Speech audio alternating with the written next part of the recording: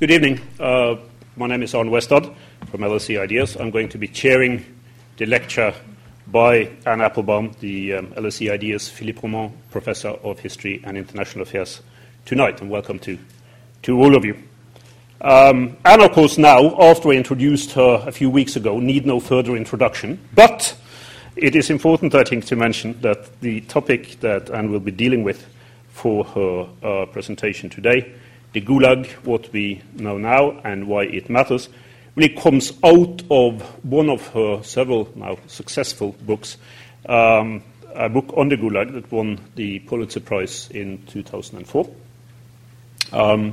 It's probably become the most read book of all times with regard to not just the Soviet penal system and the effects thereof, but also for people who try to think about memorialization, about how to deal in terms of history and what we know today with these terrible tragedies that peoples of the Soviet Union went through during the Soviet era.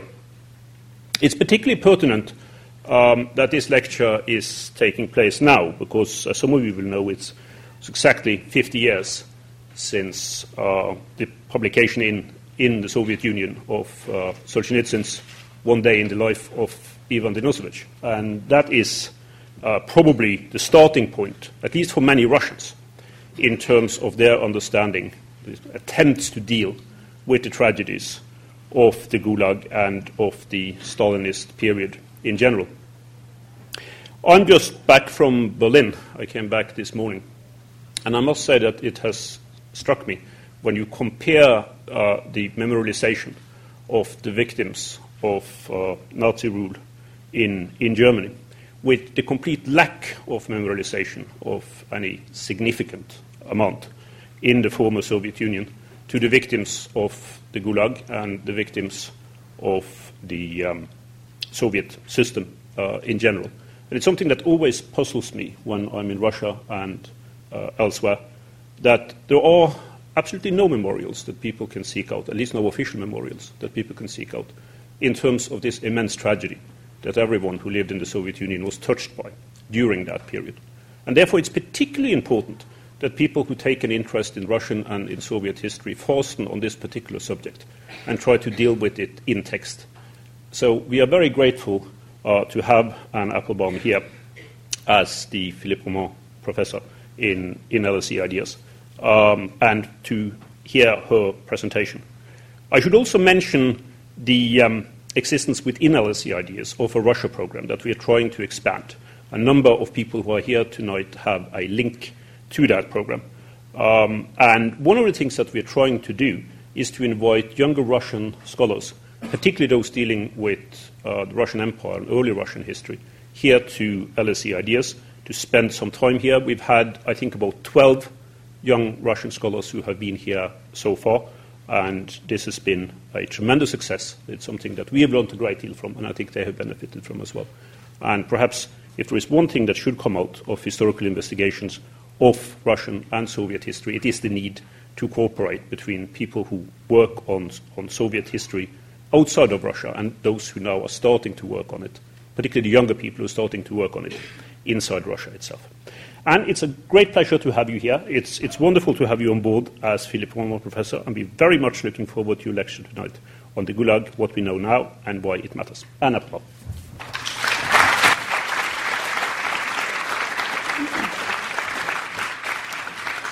Thank you very much again, Arnie. I won't belabor my thanks for the second time. It really is a pleasure being here, having been a not entirely successful student here 30 years ago. I did do a master's degree, and I did get the degree, but it's very nice to be here. And to set the historical context, I'd like to begin by pointing out that not only are we approaching the 50th anniversary of the publication of Solzhenitsyn's first books, but I'm also standing to you tonight just 4 months shy of the 60th anniversary of Stalin's death. In commemoration of that event, I'd like to read a very short excerpt from the memoirs of his daughter Svetlana, who sat by his deathbed until the very end. For the last 12 hours, she wrote, The lack of oxygen became acute. The death agony was terrible. He literally choked to death as we watched. At what seemed to be the very last moment, he opened his eyes and cast a glance over everyone in the room. It was a terrible glance, insane or perhaps angry, and full of the fear of death.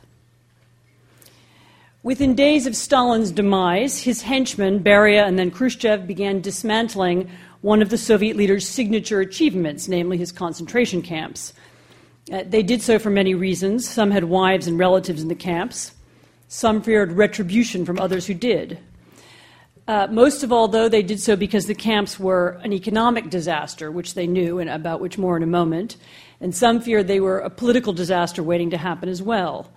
No one, of course, knew better than Stalin's Politburo just how many people imprisoned within them were innocent. Yet, although they knew this, none of Stalin's Soviet successors, not Nikita Khrushchev, not Leonid Brezhnev, and not in the end even Mikhail Gorbachev, was far-seeing or politically powerful enough to finish the job of dismantling the system and the memory of the system. And as a result, both the economic and the moral legacy of the camps continue to distort Russian society today. So one might say that Stalin is dead, but his last terrible gaze still casts its shadow. But although the legacy of the Gulag is the ultimate subject of my talk tonight, I want to begin with a brief account of what we have learned about the camps, not really since the time of Stalin's death, but in particular what we know now that we did not know 10 or 15 years ago. I've never claimed that in writing my narrative history of the Gulag that I discovered a new topic that had never been touched on before. Solzhenitsyn's Gulag Archipelago, the history of the camp system that he wrote and published in the West in the 1970s, largely got the outline right.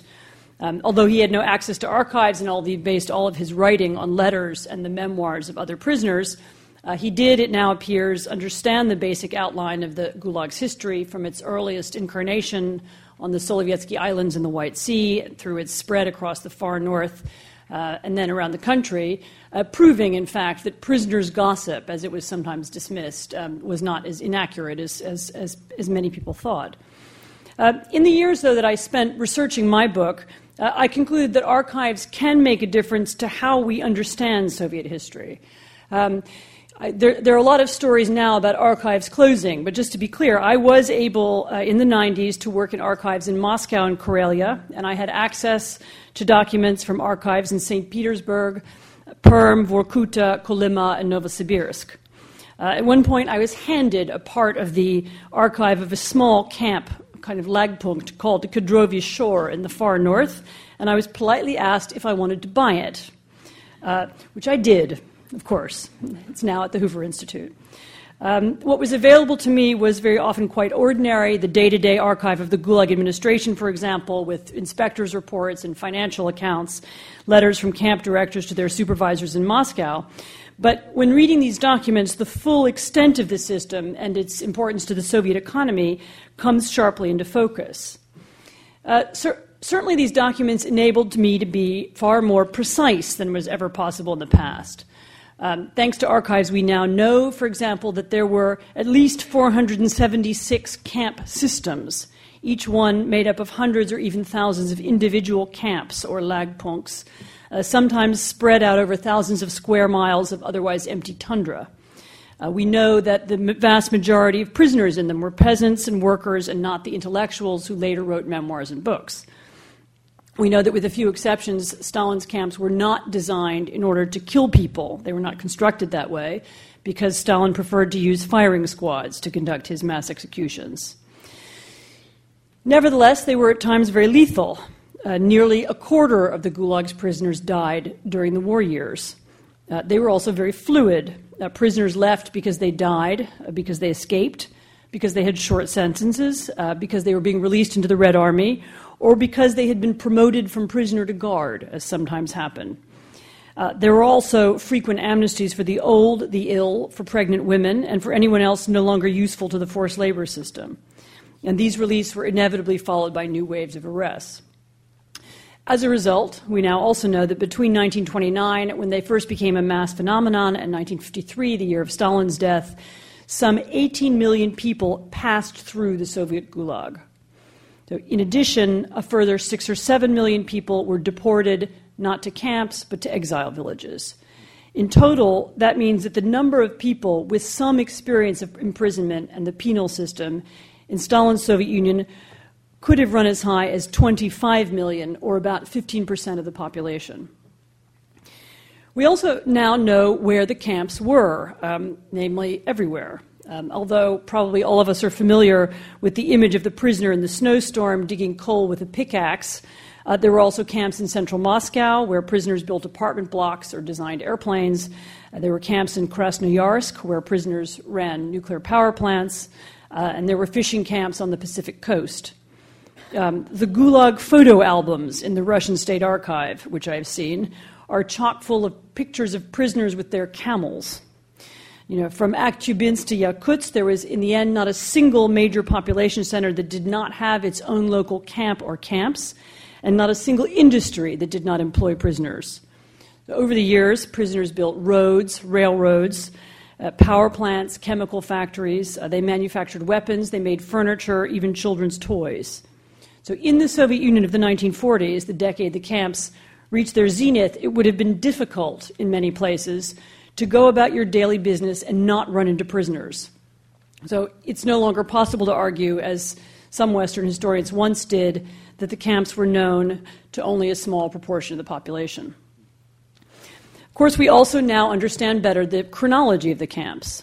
We've long known that Lenin built the first ones in 1918 at the time of the revolution as a kind of ad hoc emergency measure to contain the enemies of the people and prevent counter-revolution. We also have known that he and his successors expanded them to the Solovetsky Islands in the early 1920s. But the archives shed a good deal of light on why Stalin chose to expand them further in 1929. In that year, Stalin launched the 5-year plan, an extraordinarily costly attempt in human lives and natural resources to force a 20% annual increase in the Soviet Union's industrial output and to collectivize agriculture. This plan, as most of you in this room will know, led to millions of arrests as peasants were forced off their land and they were imprisoned if they refused. But it also led to an enormous labor shortage. Suddenly, the Soviet Union found itself in need of coal, gas, and minerals, which could only be found in the far north of the country. Following a series of discussions, which used almost exclusively economic language to justify the expansion of the camps, the decision was taken at the very highest levels of the Soviet government, of the party, that prisoners should be used to extract these needed minerals. And to the secret policemen who were then charged with carrying out the construction of the camps, this solution made a lot of sense. And so here's how Alexei Loginov, who's the former deputy commander of the Norilsk camps north of the Arctic Circle, justified the use of prisoner labor in a 1992 interview. He said, "If we had sent civilians, we would first have had to build houses for them to live in. And how could civilians live there? With prisoners, it's easy. All you need is a barrack, a stove with a chimney, and they survive." Prisoners in Gulag documents are very often referred to as contingenti, contingents. From the point of view of the Soviet leadership and of the camp commanders, they were an ingredient in production. They were like lumps of coal or bars of steel. Enemies of the people didn't need to live like civilians in normal houses at all, which made them both cheaper and more expendable. None of this is to say that the camps, in addition to their economic function, were not also intended to terrorize and subjugate the population. Certainly it's true that prison and camp regimes, which were dictated in very minute detail by Moscow, were openly designed to humiliate prisoners. Famously, prisoners' belts, buttons, garters, and items made of elastic were taken away from them. They were described as enemies. They were forbidden to use the word comrade, even with one another. Such measures contributed to the dehumanization of prisoners in the eyes of camp guards and bureaucrats, who therefore found it that much easier not to treat them as fellow citizens and maybe not even as fellow human beings. In fact, this turned out to be an incredibly powerful ideological combination. The disregarding of the humanity of prisoners combined with the overwhelming need to fulfill the plan. And nowhere is this clearer, I found, than in the camp inspection reports, which were submitted periodically by local prosecutors and are now kept neatly on file in the Moscow archives. When I first began to read them, I was quite shocked, both by their frankness and by the peculiar kind of outrage they express. So describing conditions in Volgolag, a railroad construction camp in Tatarstan in July 1942, one inspector complained, for example, that, quote, the whole population of the camp, including free workers, lives off flour. The only meal for prisoners is so-called bread made from flour and water without meats or fats. Unquote. As a result, the inspector went on indignantly, there are high rates of illness, particularly scurvy, and not surprisingly, the camp was failing to meet its production norms. Well, this outrage ceased to seem surprising after I'd read several dozen similar reports, each of which used more or less the same sort of language, and each of which ended with more or less the same ritual conclusion. Conditions must be improved so that the prisoners will work harder and so that production norms will be met. Very little was actually done. While it might have been expected that living conditions in the Gulag would be poor during the war, as they were all over the Soviet Union, a nationwide inspection of 23 large camps in 1948 still concluded, among other things, that 75% of the prisoners in Noryl Lag, in northern Siberia, Norilsk, had no warm boots, that the number of prisoners unfit for hard labor in Karelia had recently tripled, that death rates were still, quote-unquote, too high in half a dozen camps, that is, too high to allow for efficient production. These reports reminded me very much of the inspectors of Gogol's era. The forms were observed, the reports were filed, the effects on actual human beings were ignored.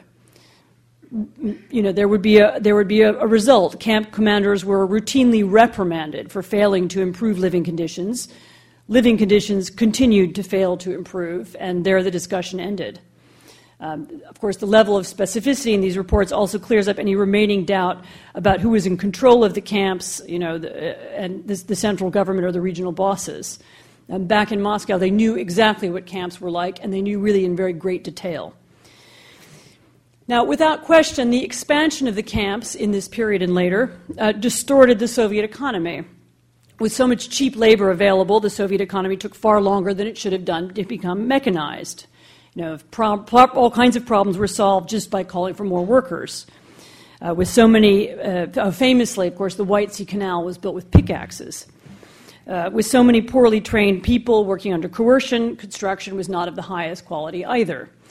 By one account, labor productivity among free workers in the forestry industry was 3 times higher than among workers in the camps. Nevertheless, the camps also distorted the way that people in the lands of the former Soviet Union thought about economics, which is a point I'd like to illustrate by describing a trip I took to Vorkuta a few years ago on the Arctic Circle.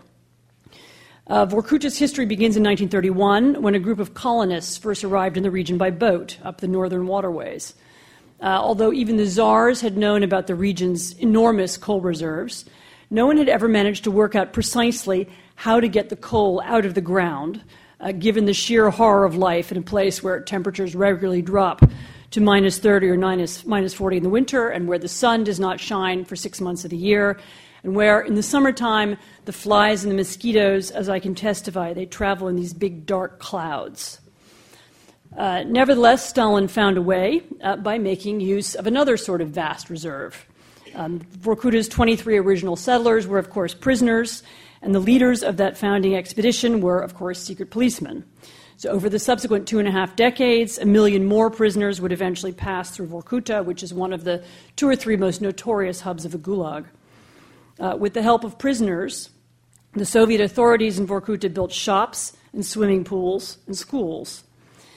The cost of heating shoddy Soviet apartment blocks for 11 months of the year was astronomical, far more, as it turned out, than the value of the coal itself. The city's infrastructure, built on constantly shifting permafrost, required huge efforts to maintain. Miners could instead have been flown in and out on 2-week or 4-week shifts, as they are in Canada or Alaska. Nevertheless, Vorkuta, the city, kept going throughout the 1970s and 1980s, and some 70,000 people still live there today. The truth, of course, is that Vorkuta was, and still is, completely unnecessary. Why build kindergartens and university lecture halls in the tundra? Why build a puppet theater? Vorkuta has 3, or did when I was there. Maybe they've closed down. But in Vorkuta, it's surprisingly difficult to make that argument or ask such questions, even now. I asked them, for example, of Zhenya, who is a retired geologist with whom I spent the better part of a day. And together she and I walked around the city. We went to see the prisoner cemeteries, which have been memorialized in recent years. We walked around the ruined Geological Institute, which was a once solid structure complete with a columned Stalinist portico and a red star on the pediment. And although Zhenya's Polish parents had been deported to Vorkuta in the 1940s, although she knows and willingly recounts the city's history, Zhenya nevertheless spent a good part of the day railing against the thief Democrats and the greedy bureaucrats who had, probably sensibly, decided to shut the institute down. So if your whole life has been associated with a place, it is hard to admit that that place should never have existed. And even if that place is widely famed for atrocity and for stupidity, and even if it is notoriously unpleasant, it's even harder to admit that it should never have been built at all. But if Zhenya, who was herself the daughter of victims, was unable to understand why her city is now being dismantled, then who can understand it? And that question brings me to the next part of my talk tonight, in which I would like to ask why the Gulag, about which historians, Soviet historians and Russian historians now know so much, and whose economic impact we understand so much better, why is it so seldom debated and discussed by Russians? One of the things which always strikes contemporary visitors to Russia is the lack of monuments to Stalin's victims. Arnie mentioned it a minute ago. Yes, there are a few scattered memorials. There are places, as in Vorkuta, there is a prisoner's cemetery. In Kolyma, there's a small, not even that small, there's a statue. But there is no national monument or place of mourning. And in fact, the absence of monuments is a good measure because it accurately indicates an absence of public awareness. Of course, those of you who know recent history know that there were wide-ranging discussions of Soviet repression in the late 1980s during Gorbachev's reign, during Glasnost, and it's equally true that these discussions were extremely important and they played a very big role in delegitimizing the Soviet regime. Nevertheless, that bitter debate about justice for victims and about history is now really quite completely over, and more importantly, it had left no political institutions in its wake. Although there was much talk about it at the end of the 1980s, the Russian government never did examine or try the perpetrators of torture or mass murder, even those who were identifiable at the time. There were no truth commissions, either of the sort implemented in South Africa, which might have allowed victims to tell their stories in public, in an official public place, and to make the crimes of the past a part of contemporary debate. So, and the result, predictably, is that half a century after the end of World War II, the Germans still conduct regular public debates about victims' compensation, about memorials, about new interpretations of Nazi history, even about whether a younger generation of Germans should go on shouldering the burden of guilt about the crimes of the Nazis. Half a century after Stalin's death, 60 years after Stalin's death, there are no equivalent arguments taking place in Russia because the memory of the past is not a living part of public discourse. Now, I should say, and those of you who know Russia will know this, that at some level the reasons for this are not hard to fathom. The Stalinist era was really a long time ago, and a great deal has happened since it ended. Post-Soviet Russia is not the same as post-Soviet Germany, where the memories of the worst atrocities are still fresh in people's minds. The memory of the camps, or I should say post-communist Russia, the memory of the camps is also confused in Russia by the presence of so many other atrocities. War, famine, collectivization. Why should camp survivors get special treatment? People have said that to me. Further confused by the link made in some people's minds between the discussion of the past that took place in the 1980s and the economic collapse which followed in the 1990s. What was the point of talking about all that, people said to me. It got us nowhere. There's also a question of pride. Like Zhenya, many experienced the collapse of the Soviet Union as a personal blow. Perhaps the old system was bad, they now feel, but at least we were powerful. And now that we aren't powerful, we don't want to hear that it's bad. It was bad. Nevertheless, the most important explanation for the lack of debate is not the fears and anxieties of ordinary Russians, but the nature of the country's new ruling class. Vladimir Putin, the president of Russia, is a former KGB officer who has described himself as a Chekist, deliberately using the word for Lenin's hated political police. Famously, the Russian president has also described the breakup of the Soviet Union as the greatest geopolitical catastrophe of the 20th century, presumably meaning greater than World Wars I or II. Under his watch, Soviet flags have returned to anniversary parades, and the Soviet national anthem has been revived, albeit with new words, and nobody knows them.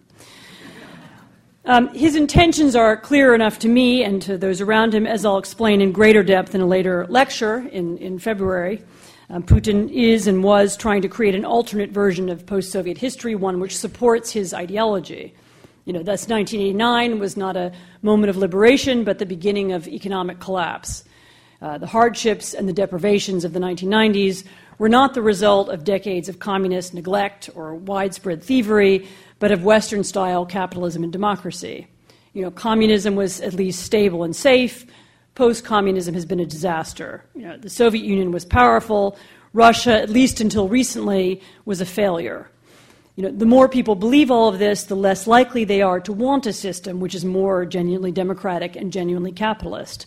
The more nostalgia for Soviet-era symbols, the more he seems to believe, more secure his KGB clique is going to be. This failure to repent or to discuss or even to dwell on the past is a part of this explanation for this redirecting of history towards the political needs of the present rulers. It has also had consequences for the formation of Russian civil society and for the development of the rule of law. It helps to explain, for example, why so many Russians are not bothered by certain kinds of censorship or by the FSB, the new incarnation of KGB's ability to open mail, tap telephones, or enter private residences without a court order. I think there's a deeper significance, too. To put it very bluntly, if the scoundrels of the old regime go unpunished, good will in no sense be seen to have triumphed over evil. This may sound, apocalyptic or American, but it's not politically irrelevant. After 1991, the secret police kept their apartments, their dachas, and their large pensions. Their victims remained poor and marginal and still are. And to most Russians, it now seems as if the more you collaborated in the past, the wiser you were. By analogy, the more you cheat and lie in the present, the wiser you are now. Personally, what bothers me the most about Russia's lack of interest in its past is the way it has deprived young people of a whole category of heroes. The names of those who secretly opposed Stalin ought to be as widely known in Russia as are in Germany, for example, the names of people who took part in the plot to kill Hitler. The incredibly rich body of Russian survivors' literature, really extraordinary stories of people whose humanity triumphed over the horrifying conditions of Soviet labor camps, should be better read and better known and more frequently quoted. If school children knew these heroes and their stories better, they would find something else to be proud of in Russia's past, Soviet past, aside from imperial and military triumphs. This, after all, is the country that invented the modern human rights movement. But in today's Russia, those early human rights activists have left a very thin legacy. On the contrary, Russian indifference to the past may also have helped create a widespread indifference to judicial and police reform. Political trials and harsh sentences are now returning. A few weeks ago, two young women, were sentenced to a Siberian labor camp as punishment for a political protest. Well, many such places have changed surprisingly little. Some years ago, I visited a criminal prison in Arkhangelsk, and I emerged really genuinely reeling from what I'd seen. These women's cells with their hot, heavy air and sort of overwhelming stench really made me feel as I was walking into the past, into one of Yevgenia Ginsburg's descriptions of her Stalinist-era prisons. In one cell, I met a sobbing 15-year-old girl who'd been accused of stealing the ruble equivalent of $10. She'd been in jail without a hearing for a week. Afterwards, I spoke to the prison boss. It all was about money, he said. He said the prison warders are rude because they're badly paid. The ventilation is bad because the building is old and needs repairs. Electricity is expensive, so we have to keep the corridors dark. Trials are delayed because there aren't enough judges. Now, I wasn't convinced. Money is a problem, but it's not the whole explanation. If Russia's prisons still look like a scene from a Gulag memoir, and if Russia's courts and criminal investigations are still heavily politicized, that's partly because the Soviet legacy does not haunt Russia's criminal police, secret police, judges, jailers, or businessmen. But then very few people in contemporary Russia feel the past to be a burden or an obligation at all. Like a great unopened Pandora's box, the past lies in wait for another generation. Yet do we in the West remember the Soviet past any better? One of the reasons I wrote my Gulag book, really horribly 15 years ago now, it's hard to believe when I started it, was because I really encountered this subject only while living in Eastern Europe, and I started to wonder why. Since there are presumably some other book writers in the room tonight, I can also confess that I was inspired by an extremely irritating New York Times review of my first book in 1994, which was about the western borderlands of the Soviet Union. And although, of course, largely positive, it contained the following line, quote, here, meaning Ukraine and Belarusia, here occurred the terror famine of the 1930s in which Stalin killed more Ukrainians than Hitler murdered Jews. Yet how many in the West remember it? After all, the killing was so boring and ostensibly undramatic. Were Stalin's murders boring? Many people think so. Indeed, and I've just added this sentence an hour ago, perhaps not coincidentally, a brand new New York Times review of my brand new book, Iron Curtain, also asks why anyone should care nowadays about Soviet atrocities in Eastern Europe. Haven't we all heard this before, is what more or less the conclusion. Until recently, it was, of course, possible to explain this absence of popular feeling in our part of the world about the tragedy of European communism as the logical result of a particular set of circumstances. The passage of time is part of it. Again, communist regimes really did grow less reprehensible as the years went by. Nobody was very frightened of General Yaroselsky or even of Brezhnev, although, of course, both were responsible for a great deal of destruction. Besides, archives were closed, access to campsites was forbidden, no television cameras ever filmed the Soviet camps or their victims as they did in Germany at the end of World War II. No images in turn meant that the subject in our image-driven culture didn't really exist either. Of course, to some extent, ideology twisted the ways in which we understood Soviet and East European history as well. In fact, in the 1920s, a great deal was known in the West about the bloodiness of Lenin's revolution. Western socialists, many of whose brethren had been jailed by the Bolsheviks right after the revolution, protested loudly and strongly against those arrests. Nevertheless, in the 1930s, however, as Americans and West Europeans became more interested in learning how socialism or elements of socialism could be applied here, the tone changed. Writers and journalists went off to the USSR, trying to learn lessons they could use at home. The New York Times employed a correspondent, famously, Walter Duranty, who lauded the 5-year plan and argued that it was a massive success and won a Pulitzer Prize for doing so. Throughout the 1930s and 1940s, a part, not all, but a part of the Western left struggled to explain and sometimes excuse the camps and the terror which created them precisely because they wanted to make use of some aspect, even distantly, of the Soviet experiment at home. Now, but it's not only the left. In fact, our determination to ignore Soviet terror solidified even further during the Second World War when Stalin was our ally. So in 1944, the then American Vice President, Henry Wallace, who was fortunately next replaced by Truman, actually went to Kolyma, which was one of the most notorious camps, during a trip across the USSR. And imagining he was visiting some kind of industrial complex, he told his host that, quote, Soviet Asia reminded him of the Wild West. Quote, the vast expanses of your country, her virgin forests, wide rivers, and large lakes, all kinds of climate from tropical to polar, her inexhaustible wealth, remind me of my homeland. It's an American, yeah?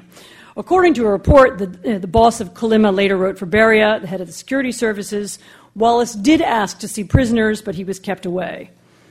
He was not alone, of course, in refusing to see the truth, and you can hardly blame him. Roosevelt and Churchill had their photographs taken with Stalin, too. All of that contributed to our firm conviction that the Second World War was a wholly just war.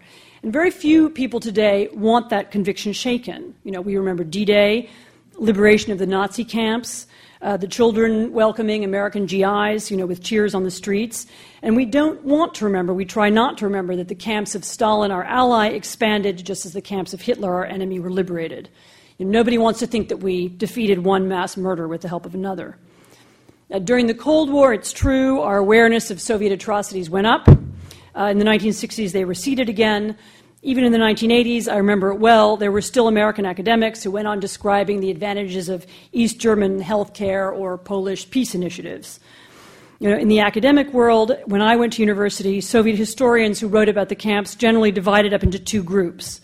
Those who wrote about them as criminal and those who downplayed them, if not because they were actually pro-Soviet, then because they didn't like Ronald Reagan.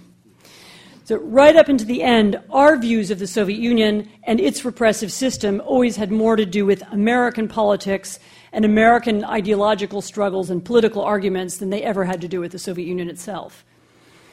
Since the collapse of the Soviet Union in 1991, much has really changed. World War II now belongs to a previous generation.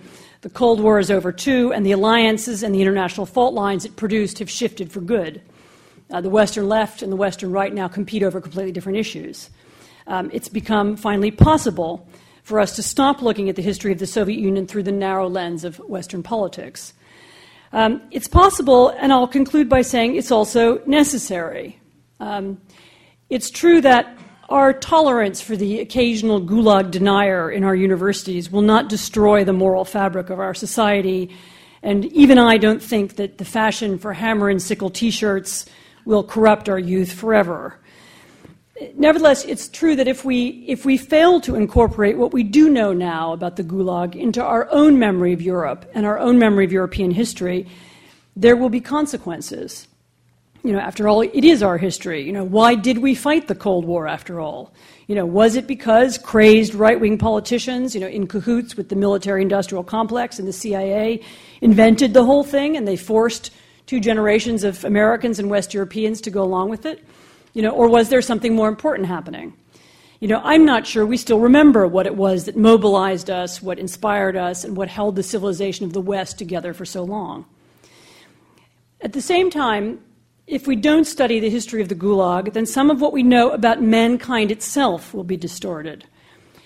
Every one of the 20th century's mass tragedies was unique. The Gulag, the Holocaust, the Armenian Massacre, the Nanking Massacre, the Cultural Revolution, the Cambodian Revolution, the Bosnian Wars, you know, I could go on. You know, every single one of these events had different historical and philosophical origins, and they arose in circumstances that will never be repeated. But our ability to debase and destroy and dehumanize our fellow men has been and will be repeated again and again. Our transformation of our neighbors into enemies, our reinvention of our victims as lower, lesser, evil beings, worthy only of incarceration or expulsion or death. The more we understand about how different societies have transformed their neighbors and fellow citizens into objects, the more we know of the specific circumstances which led to each episode of mass murder, the better we will understand the darker side of our own human nature. You know, I wrote my book about the Gulag not so that it will never happen again, as the cliche has it, but because it will happen again. We need to know why. You know, and each story, each memoir, and each document is a piece of the puzzle. You know, without them, we'll wake up one day and realize that we do not know who we are. Thank you very much.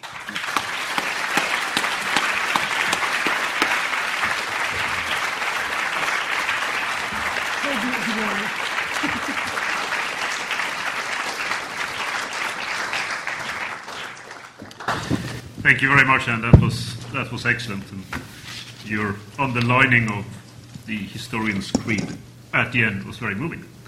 I wanted to start by asking you a question of a maybe somewhat more prosaic character, but it goes to the heart of one of your arguments, and that has to do with the economic effects of the Gulag system in the Soviet Union, where you said that one way of looking at it, I mean, you indicated there were several ways of this could be approached, but one way of looking at it was that it actually held Soviet economic development back to a certain extent in terms of the development, presumably then, of other sectors of the economy.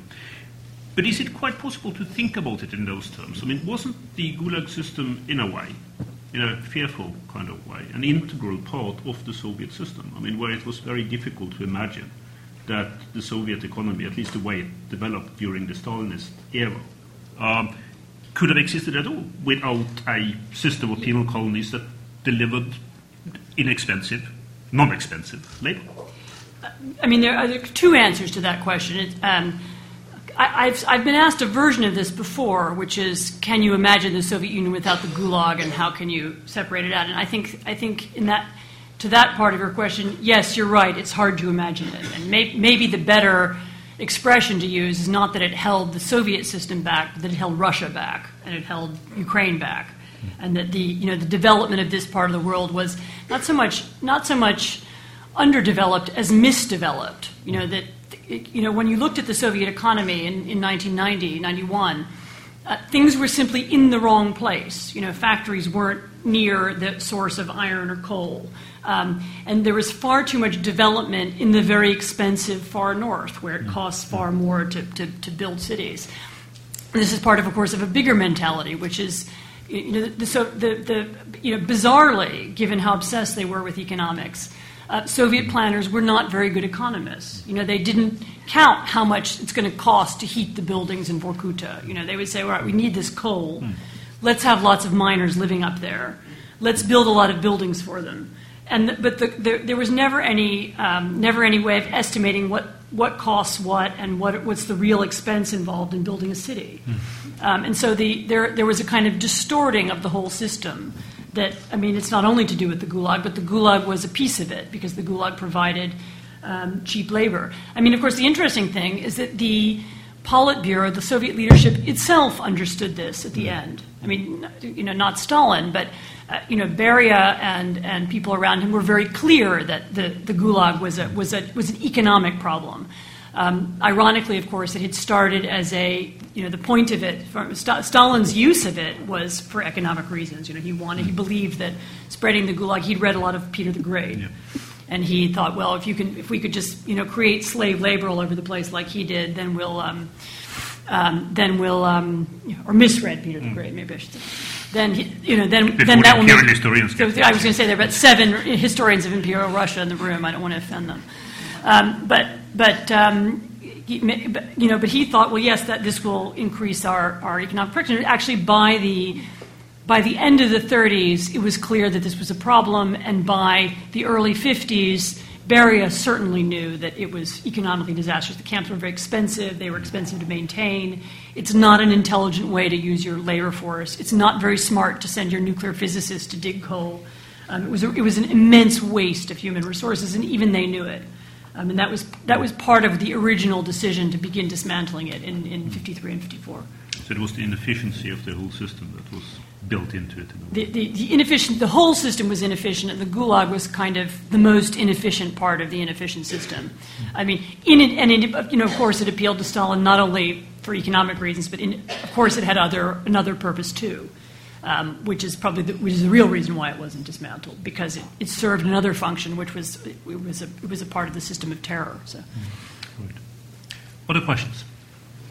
I will start down here. Yes, at the end over there. Hi, thanks a lot for that. I found out today, and I found this quite remarkable, that the Day in the Life of Ivan Desnetovich, I think, was published in 50 years ago, 62. Mm-hmm. But then, and I haven't read it, but I have read Vasily Grossman's Wonderful Life and Fate. Mm-hmm. And Grossman died in 64, and I think he and, if I'm not incorrect, he and Solzhenitsyn were writing their 2 sort of masterpieces at the same time. And it's sort of about Soviet totalitarianism. Now, why do you think it is that Grossman's whole manuscript was taken away by the KGB, and he was told that it wouldn't be published in 200 years. I think it was literally 1962. But then Solzhenitsyn's book is published. How does that work? Why did the Soviet system allow Solzhenitsyn's stuff to be published and that's very Grossman's specific. not? I might answer Yeah, that right sure. away. Go ahead. There's a very clear reason for it.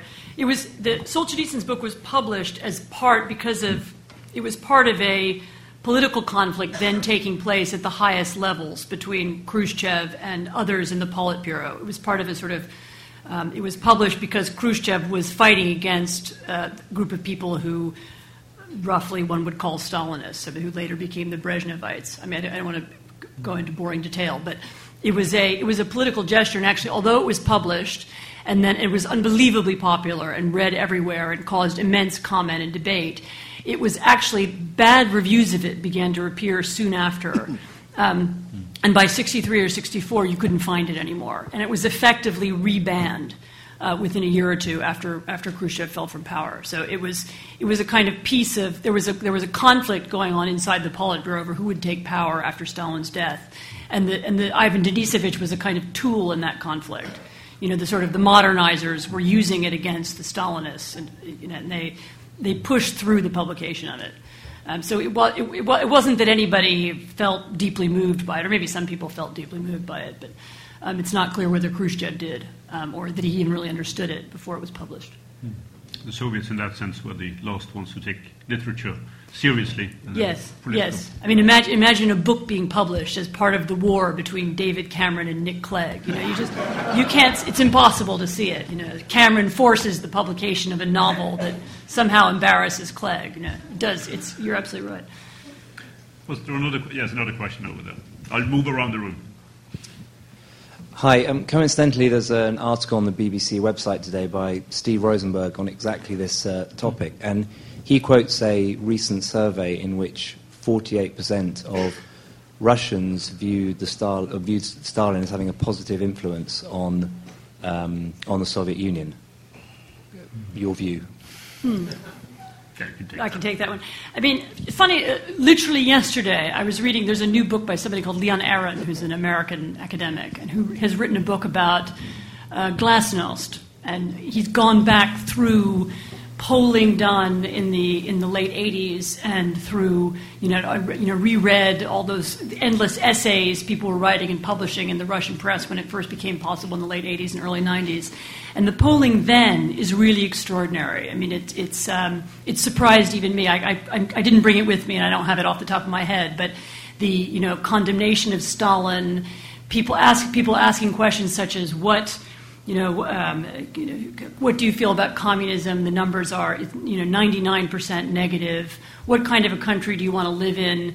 99% we want to live in a liberal democracy. I mean, there was a mood in Russia in the late 80s and early 90s that was deeply and profoundly anti-Stalinist, and that was clearly created by the discussion and debate of the issue. Since then, you've had. I mean, I don't want to say there's been no conversation, and I've simplified this a little bit because it goes more like this rather than like that. There are moments when issues come up and then they die, and then they come up again and they die. But generally speaking, public debate about that period is very weak and poor. And while there are some people still talking about it, it's not illegal to talk about it. It's really gone. So you now have a younger generation of people who didn't know much about it. Stalin was good. Yeah, he won the war. We haven't learned anything different from that, or not much more. So yes, you have had there's been a real sea change in the last 20 years, and you have to ask why. It's to do with the politics, it's to do with the educational system, it's to do with the discussion of this issue. It's very, very dramatic. Other question? At the back.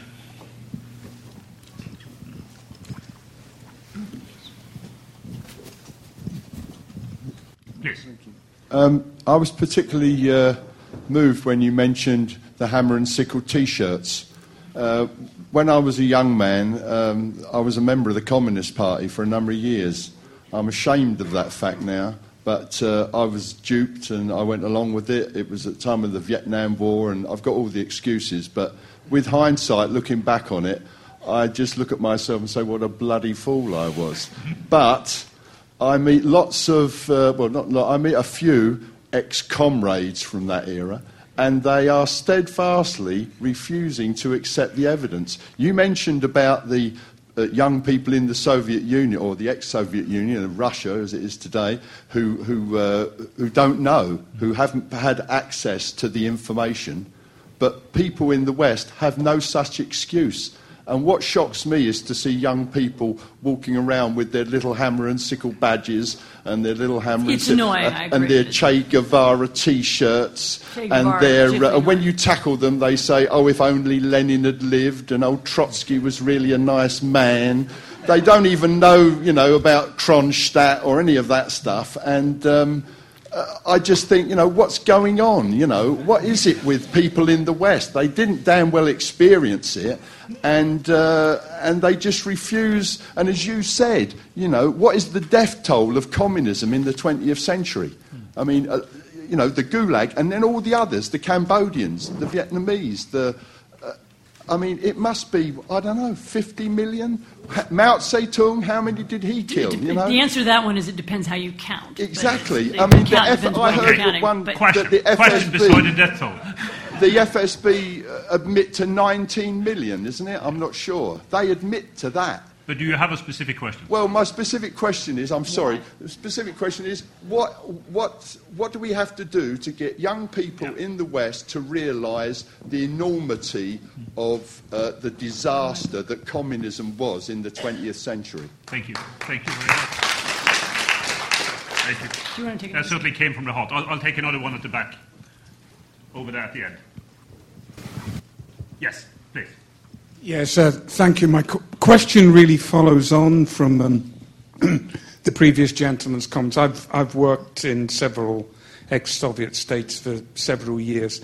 And, Professor, it's based on your comment about your experiences in the USA, when you said in the 1980s the response or the position of various academics and doubtless others on the issue of the Gulag was really determined by their attitude to domestic American politics. What has your impression been? This is where it comes in with the previous gentleman's point. What's your impression in the UK about that? Did you come across people in academia who protested against your view, or protested by silence against it? Thank you. Of course, nobody at the LSE would, is bad at all. So it's stipulate they're all fine. To the question about young people, I mean, to be fair, you could say, and why don't young people know any British history, and why don't they remember anything about? Why don't they know any American history? I mean, these young people today, they don't know enough history. I mean, it's a general rule. I actually think, the problem I described has changed, and this is partly an answer to your question, too. There has been one big change, actually, even since I wrote my book, and since I started doing research for this book in the 90s. And that is that the availability of Soviet archives really has changed the way that academics write about Soviet history and people talk about Soviet history. There was a kind of sea change. It used to be that the two groups, right, either you wrote about the Gulag using prisoners' memoirs, because that's what there is, or you wrote using officially available information, which meant Soviet newspapers and a few little documents they published. And there wasn't anything else. And so you could choose this point of view or that point of view, and they didn't mesh at all. I mean, you would remember this era. The archives have made a really enormous difference, because now, a lot of things that we used to argue about have just kind of disappeared. I mean, was there a Gulag and how many people died? Well, yes, there was, and we can count them, or we can start to count them. It's not so easy to count them, but the archives have made it a much more realistic conversation.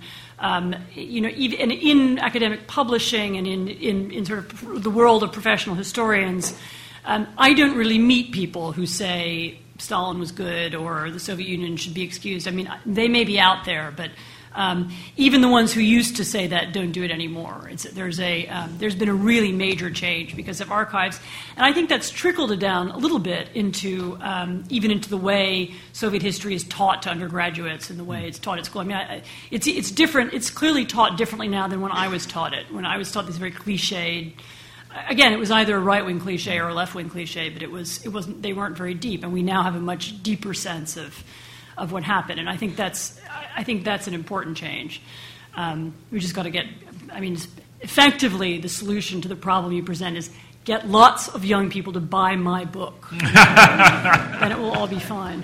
UK, and just to finish about the UK academics are not, I don't think, very different from their American. I mean, all you had to do was read the obituaries of Eric Hobsbawm a couple of months ago. I mean, the Guardian, there was a loving obituary about him and what a great man he was, and then there were a couple real denunciations in the Telegraph at the time. I mean, there's still a division in academia about people with views like his. But again, I think it's in the field of Soviet studies, it's much smaller and less than it used to be here as well, because people simply have the real archives and arguments have kind of moved on. The line that point about archives in Russia, I mean, because quite a number of our students, certainly those at the postgraduate level, who have an interest in these kinds of affairs, now actually do their research in Russian. Well, you have to. And it is becoming, I mean, there's a general sense that there's very little that can be done in Russian archives, particularly during the Putin era, which is, in my view, generally is not true. I mean, there are limitations that were not there in the 1990s, but there is still an immense amount of archival material that can be used on these kinds of issues, or Soviet international history, or a whole set of issues. One of the effects of opening the archives is a lot of things sort of got out one way or the other. I mean, the Polish Defense Ministry in about 1991 quietly took a few Xerox machines to Moscow, to the military archives, and Xeroxed something like 1 million documents of, these are documents to do with the Soviet, the fronts that came through Poland at the end of the war, the occupation, military documents about how the Polish Home Army, how the resistance were treated by the Red Army. So, as I said, and it's now it's all sitting in Warsaw where you can happily read it, and they can close the archives all they want, and it's still open. That's true of the Gulag archive. There's a thing called the Gulag archive, which is the institution's own archive of the system, and that has been microfilmed, and you can read it in the extreme comfort of the Hoover Institution in Stanford, California. So a lot of it's out, and so yes, they can close off certain things or make it harder to get things, but I don't think we're never going to go back to the stage where it's all banned and we can't read anything. It's very difficult, I mean, in terms of the policies that go into it. I did a lot of work in Russian archives in the 1990s, and exactly the kind of behavior that you described with on the Polish side, what was I used to object to very strenuously because of the effects that it had on the Russian side. Now, of course, with lots of this being closed, I'm very happy that I'm able to read it in Warsaw or at the Hoover Institution or in Jerusalem or elsewhere in terms of areas where it was possible to pick up materials from back then. So you live and learn. Professor Hosking. Microphones. It's difficult to reach. There's one phenomenon about Gulag which is rather puzzling, and that is there were, of course, a lot of communists there, and some of them went through the whole experience, dreadful experience, and continued to maintain their faith in Stalin and the Communist Party. And tried to join the party when they got home. Yes, rejoin. I used to know one of them, a man called Lev Kopelev. He actually didn't become disillusioned with the Communist Party until the Khrushchev period, when things were much easier. Now, how do you explain it? Okay. Yeah. I mean, that's really a deeper question. And that's a question about the nature of ideology and why people believe things and don't believe them, and what it would take to make them disbelieve them. I mean, remember that many of the of course, there were many communists who were arrested. There were many communists arrested, particularly in the late 30s. And there were a whole... some people have described groups of communists who stuck together in the camps and sort of reinforced one another's views. And they would keep telling each other, everybody, all these people are criminals, but our arrests were a mistake. And people found ways of explaining it, of justifying it, and legitimating it. And remember that... it was the appeal of communism and the appeal even of Stalinist communism. It gets harder and harder for us to understand it now from our perspective, but it was. It was a complete theory of history. It was a scientific theory of history. It explained why things were the way they were and how things were going to be.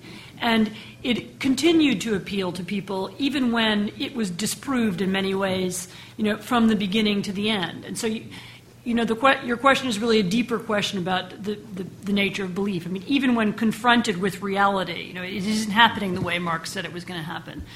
People still went on doing things, and you get this actually when I in my book about the post-war Eastern Europe, and this comes up as an issue all the time. We're supposed to be carrying out this reform, and the workers are supposed to be coming to class consciousness, and they're supposed to be supporting us, but they don't. Why? What's wrong? How do we adjust things so that reality fits the theory? I mean, it's one of the deepest and most interesting problems about the Soviet Union, and it's one of the things I think hardest for us to understand. Take a couple of questions upstairs. Yes, please. The gentleman in the blue shirt over there. Do we have another question? We can. Yeah, over there at the far end. Okay. Okay, please. Thank you. I understand your point about the very thin legacy of Russian human rights activists in the sort of 70s and so on, and what's going on under the Putin regime at the moment. But I wonder if you're being overly pessimistic about the current political implications of this. If one looks, and I'm just looking at the sort of most recent Edelman survey of trust of governments, it looked at about 25 countries, and the one where the people trusted its government least was actually Russia. And the one, in fact, where people trusted their government most was actually China, and UK and US were actually nearer to Russia than to China. So my question then is are you not underestimating the understanding within the Soviet people or the Russian people of what went on and the nature of their present government? Thanks. Yeah, please.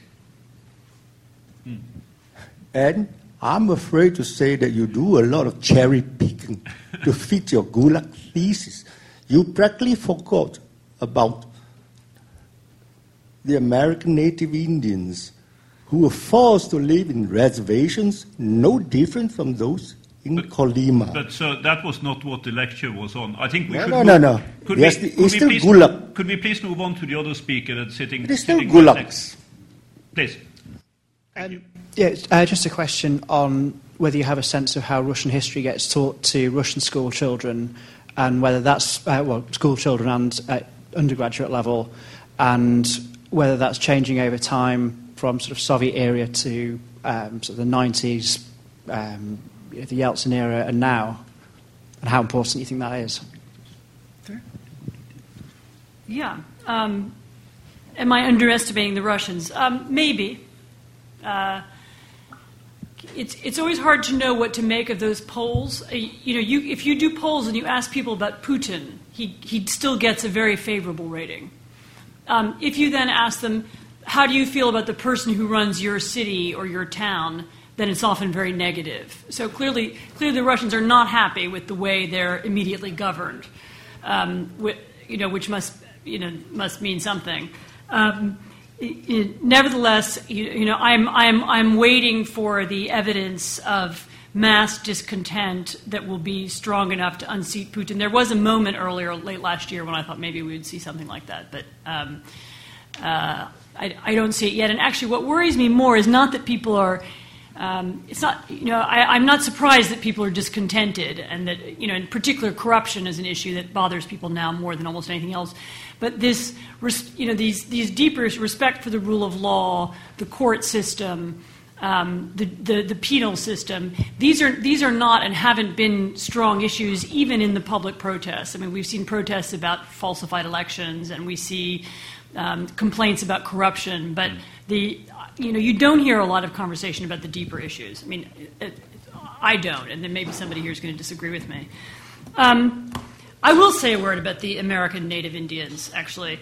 One of the things I've learned while talking about this subject in different parts of the world is that although I'm speaking about Russia, and this is the research I did. I do think it's true that the phenomenon of there being a piece of history that people find difficult and they need to talk about it is actually very widespread.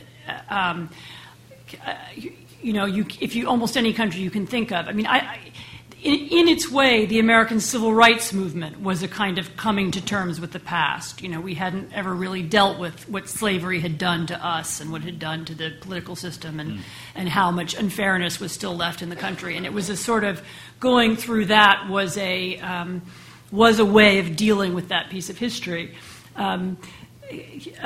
You would find it. I mean, I don't have. If any country in the world, once you begin to think about it, whether it's the Australians and the Aborigines, or the French and Vichy, or Argentina and the colonial's regime, you begin to get this phenomenon of people needing to find a way to talk about a period of time like that. So, although it's true I wasn't talking about the American Indians. It's a piece of American history that could be better understood and better discussed.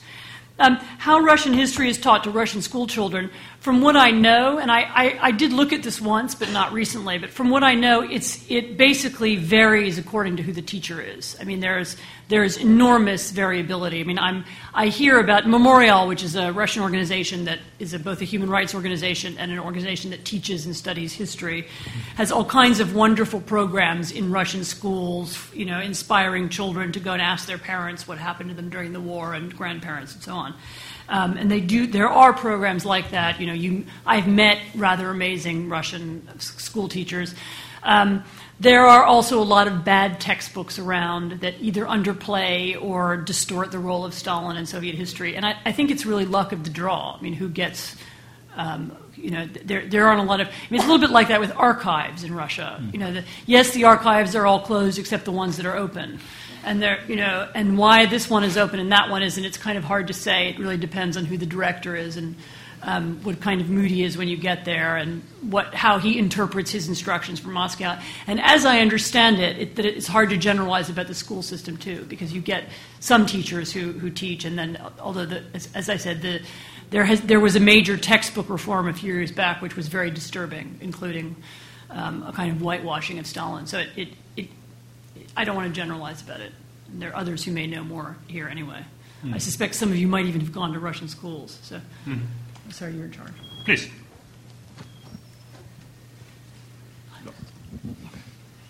Thank you very much for your talk. You made a very interesting point that Solzhenitsyn makes as well, and that's that the Gulag started under Lenin. And that's really what I wanted to ask, or you can elaborate on, is to what extent it was Stalinism, or to what extent it really was Leninism, and if there was some kind of counterfactual and Trotsky had taken over rather than Stalin, would the Gulag have still been in place? That's very funny. That was the essay question I had on my when I took a course in Soviet history as an undergraduate. The essay question. Not at LSE. Not at LSE. No, the final question. No, it was a perfectly reasonable question. Was Stalinism a development of Leninism, or was it a distortion of Leninism? You have 1 hour to answer this question. That was so. So in 30 seconds. Yes, Stalin was different from Lenin. Yes, many of the elements, but at the same time, most of the elements of what we would consider Stalinism, many of them were put in place immediately after the revolution. The camps were created right at the beginning. Red Terror was part of the system from the beginning. The secret police were created from the beginning. A system of centralized mass propaganda was there at the beginning. The other thing that is clear in the very beginning, and this, from early 20s onward, is the very peculiar Russian obsession with what we now call civil society. So independent associations and groups and clubs and youth organizations and private institutions, not just economic institutions, but schools, and were attacked and dismantled under Lenin and from the beginning. And this becomes a kind of keystone, it's a piece of Sovietization that we tended to ignore or forget about later on because it wasn't as spectacular as nationalizing industry. But it's something that Lenin does right away, and it's also something that the Red Army and the NKVD do when they get to Eastern Europe in 1945. It's one of the first things that they do, so they must have considered it very important. All these kind of basic building blocks are there from the beginning, although Stalin added his own elements, and certainly the mass system of camps, the idea that the camps were for millions of people and not just for tens of thousands of people, that's Stalinist rather than Leninist. Now, this lecture series is going to continue in the Lent term. We will then move closer to issues that deal with contemporary Russia and contemporary Eastern Europe. We also have a number of other lectures on at LSE and in LSE Ideas that deal with topics connected up to Russia. For instance, on Tuesday the 5th of February, over in the Hong Kong Theatre, we have, I still call him our very own, Professor Dominic Leven, though he's now moved on to Cambridge, for a little while. Still very much our very own. Talking about Russia and the First World War, time to think again, ? Chaired by Professor Janet Hartley, so I would strongly recommend that one. And it was a great pleasure to listen to you tonight. Thank you very much for your lecture. We are going to continue. This is just a temporary break before we move on to other matters in Lent. Thank you very much. Thank you very much.